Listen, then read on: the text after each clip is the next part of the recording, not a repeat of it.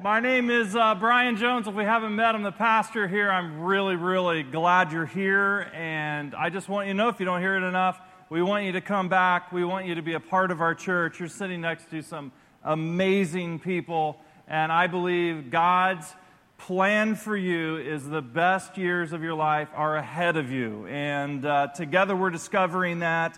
I want to start out by having you do me a favor, okay? I want you to reach down and take off one of your shoes right now. Go ahead, do that. Do that. Take off one of your shoes, and then I want you to hand that to the person next to you, and I want you to tell them how much you paid for the shoes you're wearing right now. Can you do that? Do that real fast.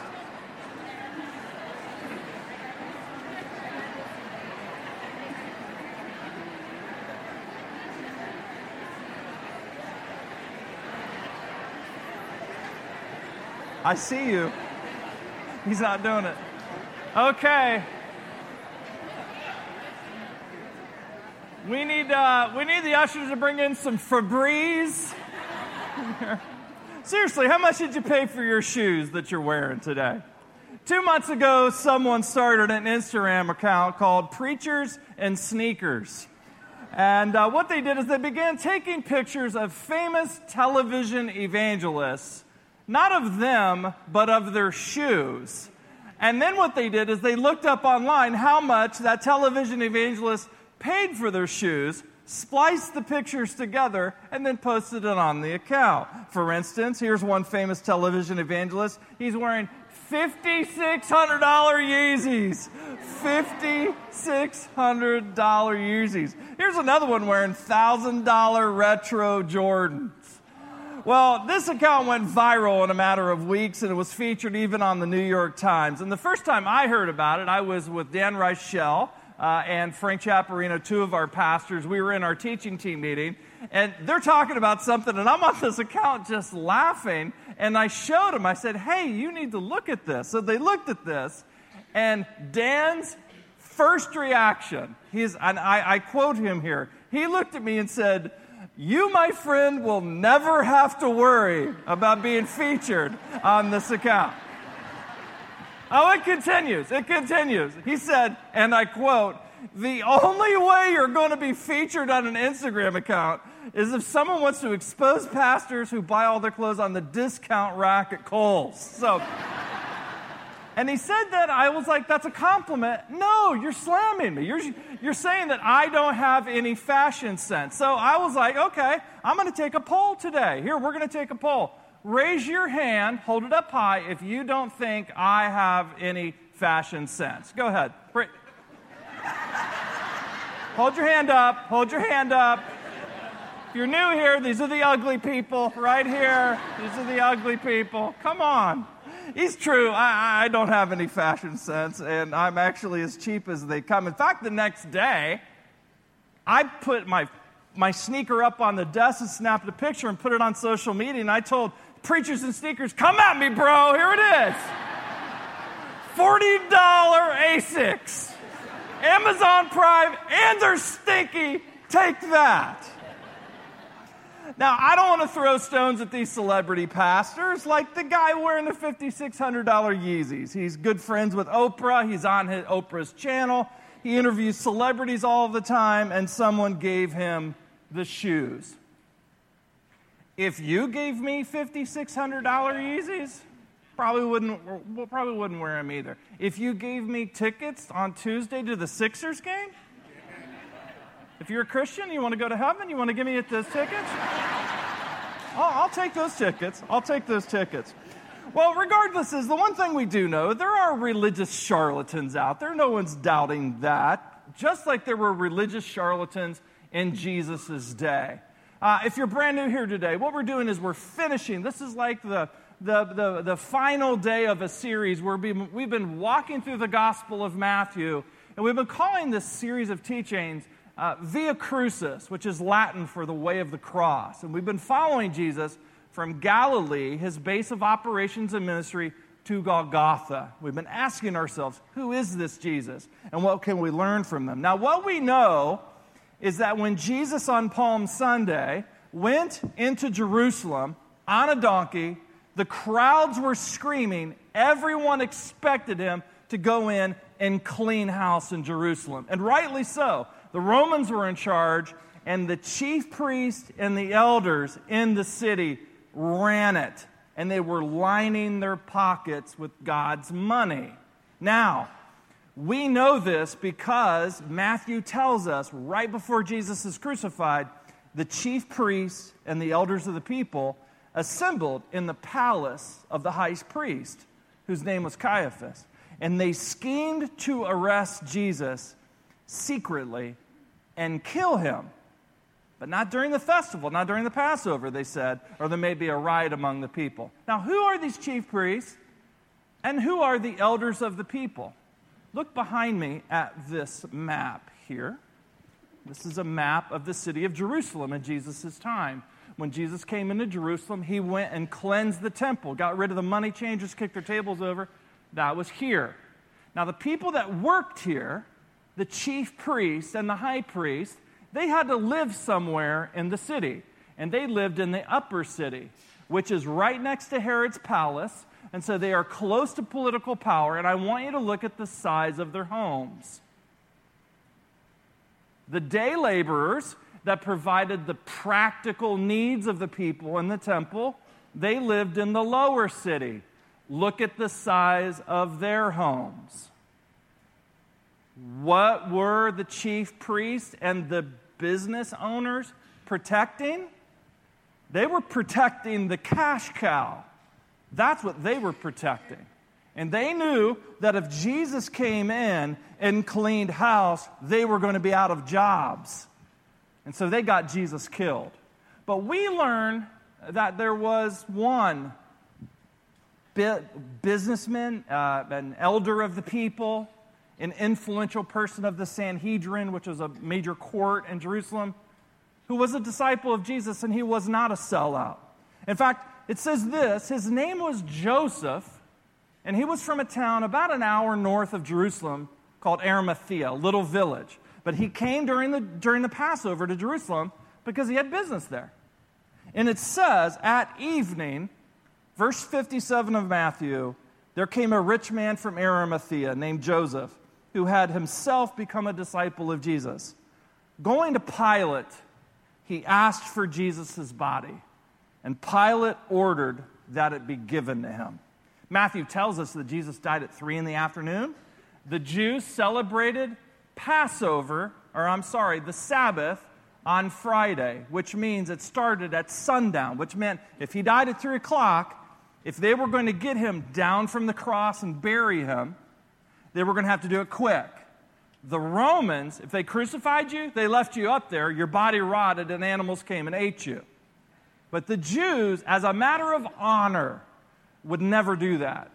And so it says that Joseph took the body, wrapped it in a clean cloth, and placed it in his own new tomb that he had cut out of the rock. And then he rolled, and this is presumably with his employees, as well as, we learn in the Gospel of John, there was another elder of the people, a priest. His name was Nicodemus from John chapter 3. All of them together go and push this big stone in front of the tomb. Now,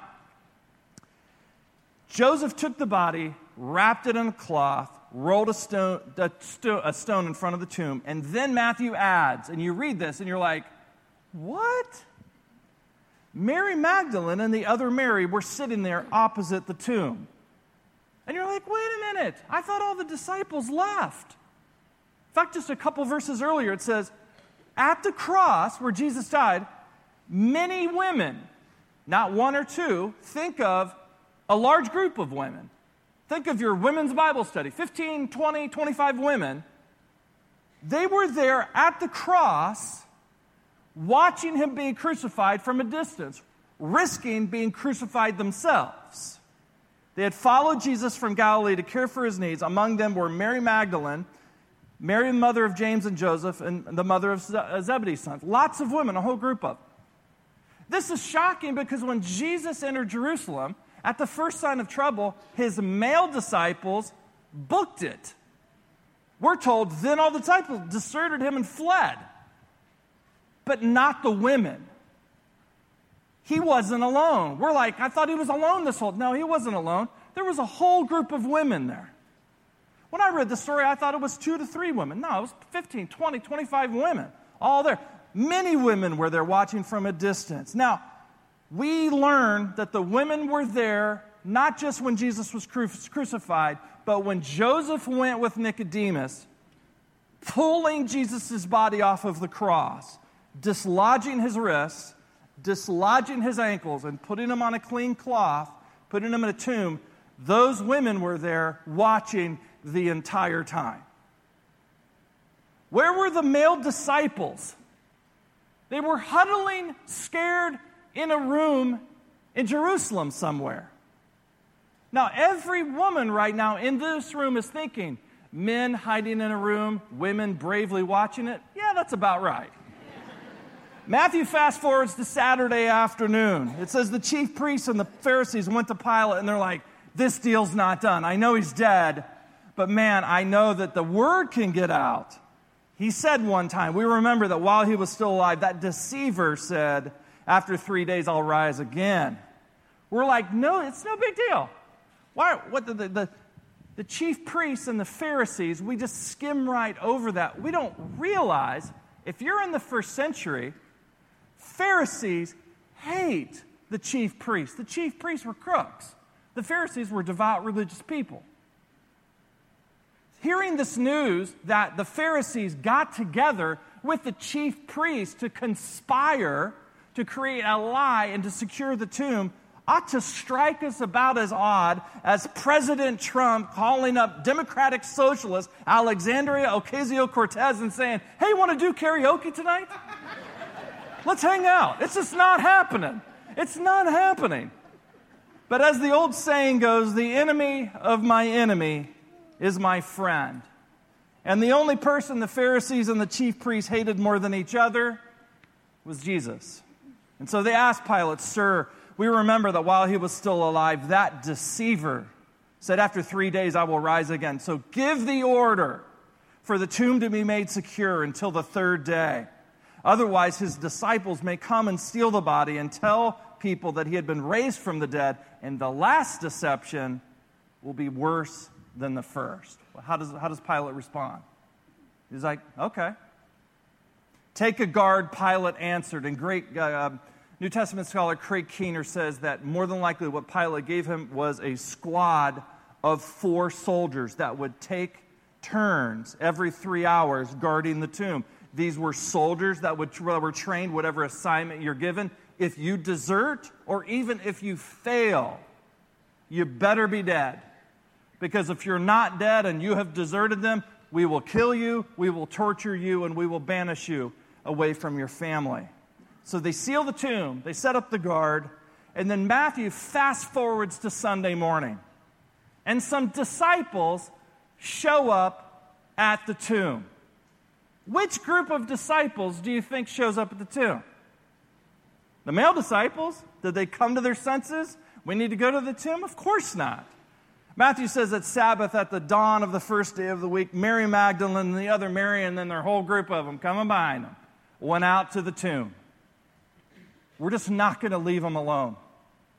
We have not deserted them up to this point. We're not going to leave them alone today. Well, right before they showed up, the fireworks happened. There was a violent earthquake. An angel of the Lord came down from heaven and going to the tomb, rolled back the stone and sat on it. And his appearance was like lightning and his clothes were wet as snow. The guards were so afraid of him that they shook and became like dead men, which is Matthew's way of saying, how ironic, the very people who were meant to guard the corpse became, in the original Greek, like corpses themselves. Like they had been tased, they're laying on the ground, they've urinated all over themselves, and they're completely shaking. And then the women show up, and the angel says to the women, hey, come here, what I want you to do, just tiptoe over those guys. Just step over these guys. And they're like, they're going to kill us. And it's like, trust me, they're not getting up. Stepping over him, I want you to come and I want you to look in the tomb. And they looked in the tomb and they were like, oh my gosh, he's not here. He said he wasn't here. And the angel looked at him and said, listen, he's not here, he's risen. Come and see the place, and now go quickly tell the disciples he's risen from the dead. He's going ahead of you. And so they take off. It says the women hurried away from the tomb, and they were filled with joy, but fear. Joy and fear. Let me just pause and say, many of you who haven't committed yourself to be a disciple of Jesus yet, you know what that feeling is right now. God's Spirit is around you and filling you and touching you. You're like, I'm being drawn to something.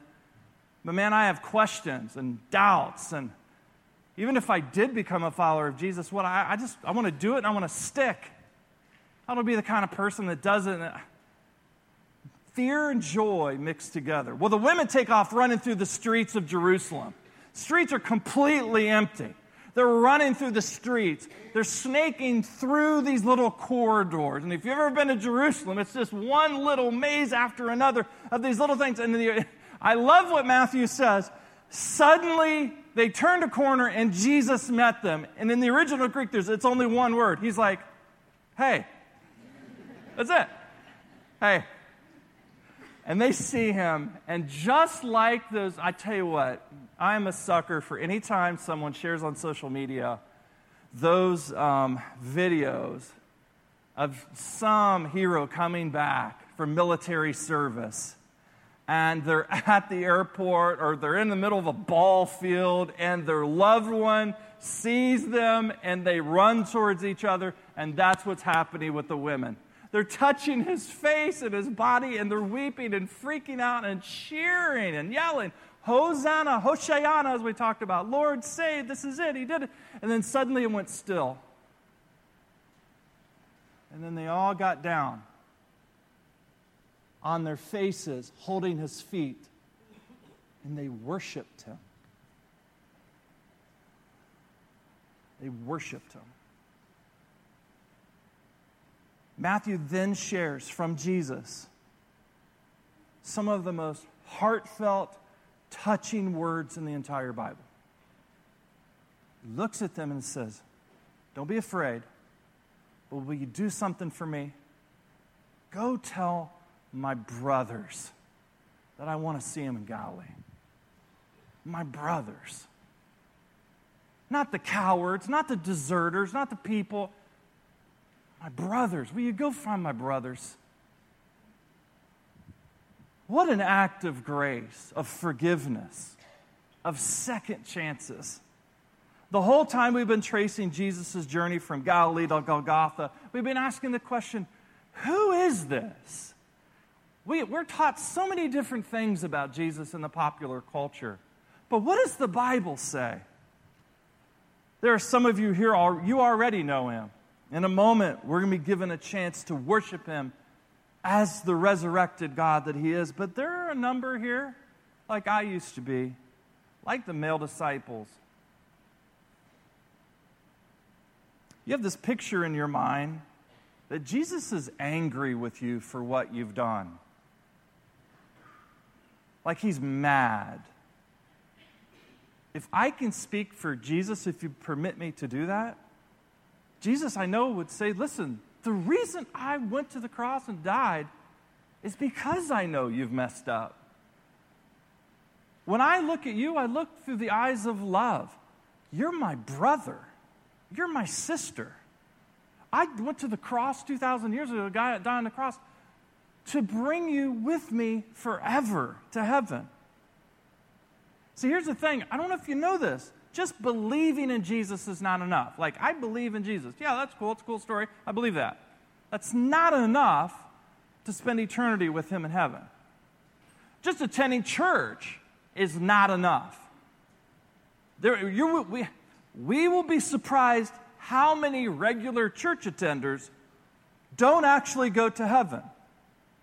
Matthew ends his gospel by saying that the reason Jesus went and died on the cross was so that the payment of our sin, that transaction from the cross, will be applied to our account. The account as it stands right now for many is guilty, as charged. But when we apply what Jesus did on the cross to our account, it changes from guilty to forgiven. And the way that happens is three things. First, we're told to believe. We need to believe that this is true. Second, we're told to repent, to be remorseful, to tell God, I am utterly sorry for what I've done. And the last thing we're told is to be baptized. The last thing that Jesus says in the entire Gospel of Matthew is, all authority in heaven and earth has been given to me, therefore go and make disciples of all nations, baptizing them in the name of the Father and the Son and the Holy Spirit. And that's what we're going to do right now. We're going to have a baptism service. You believe, you repent, and you're baptized. And baptism is not just sprinkling with water when you're an infant. Most people in this area have had that happen in the church that they grew up. And that's an important thing that your parents and grandparents did for you. They laid that foundation for you. But baptism in the Bible was meant to be immersion under water for an older child or an adult. And that symbolizes coming up out of a tomb. So for those of you who are willing to become a disciple of Jesus right now, you must believe, you must repent, and you must be baptized. And so it's Easter. What better day than today to get baptized? You know what Jesus did for you. You know what he went through, and he simply says, if you want to be my disciple, believe, repent, and be baptized. And so in a moment, here's what I'm going to do. I'm going to walk over to the corner in the hallway. We have changing rooms. We're going to give you a t-shirt. We're going to give you shorts and a towel. And you're going to take off your $5,600 Yeezys. You're going to set them down. And you're going to change, and then you're coming to water. Dan should be in the water. Is Dan over there, one of our pastors? Kind of wave to Dan. Say, Dan gets lonely. Here's the thing I just want to let you know. A lesser-known secret is when you're in that water, you don't see everyone, which is great news for introverts like me, right? Not everybody's going to see you. It's a very closed area. But I want you to think right now about everything you've ever done. All of the things that we're ashamed of, that we wish we could go back and wipe clean. Today's the day where that can happen for you. And so he just simply says, come, be my disciple. Believe, repent, be baptized. And so right now what we're going to do is we're going to stand up and we're going to sing a worship song. And for those of you who are ready, I want you to meet me over right now to the corner, and we'll do the baptism service. Thanks for listening to Brian Jones Sermons. For more information and to find similar articles on this topic and more, please go to Brian's website at brianjones.com.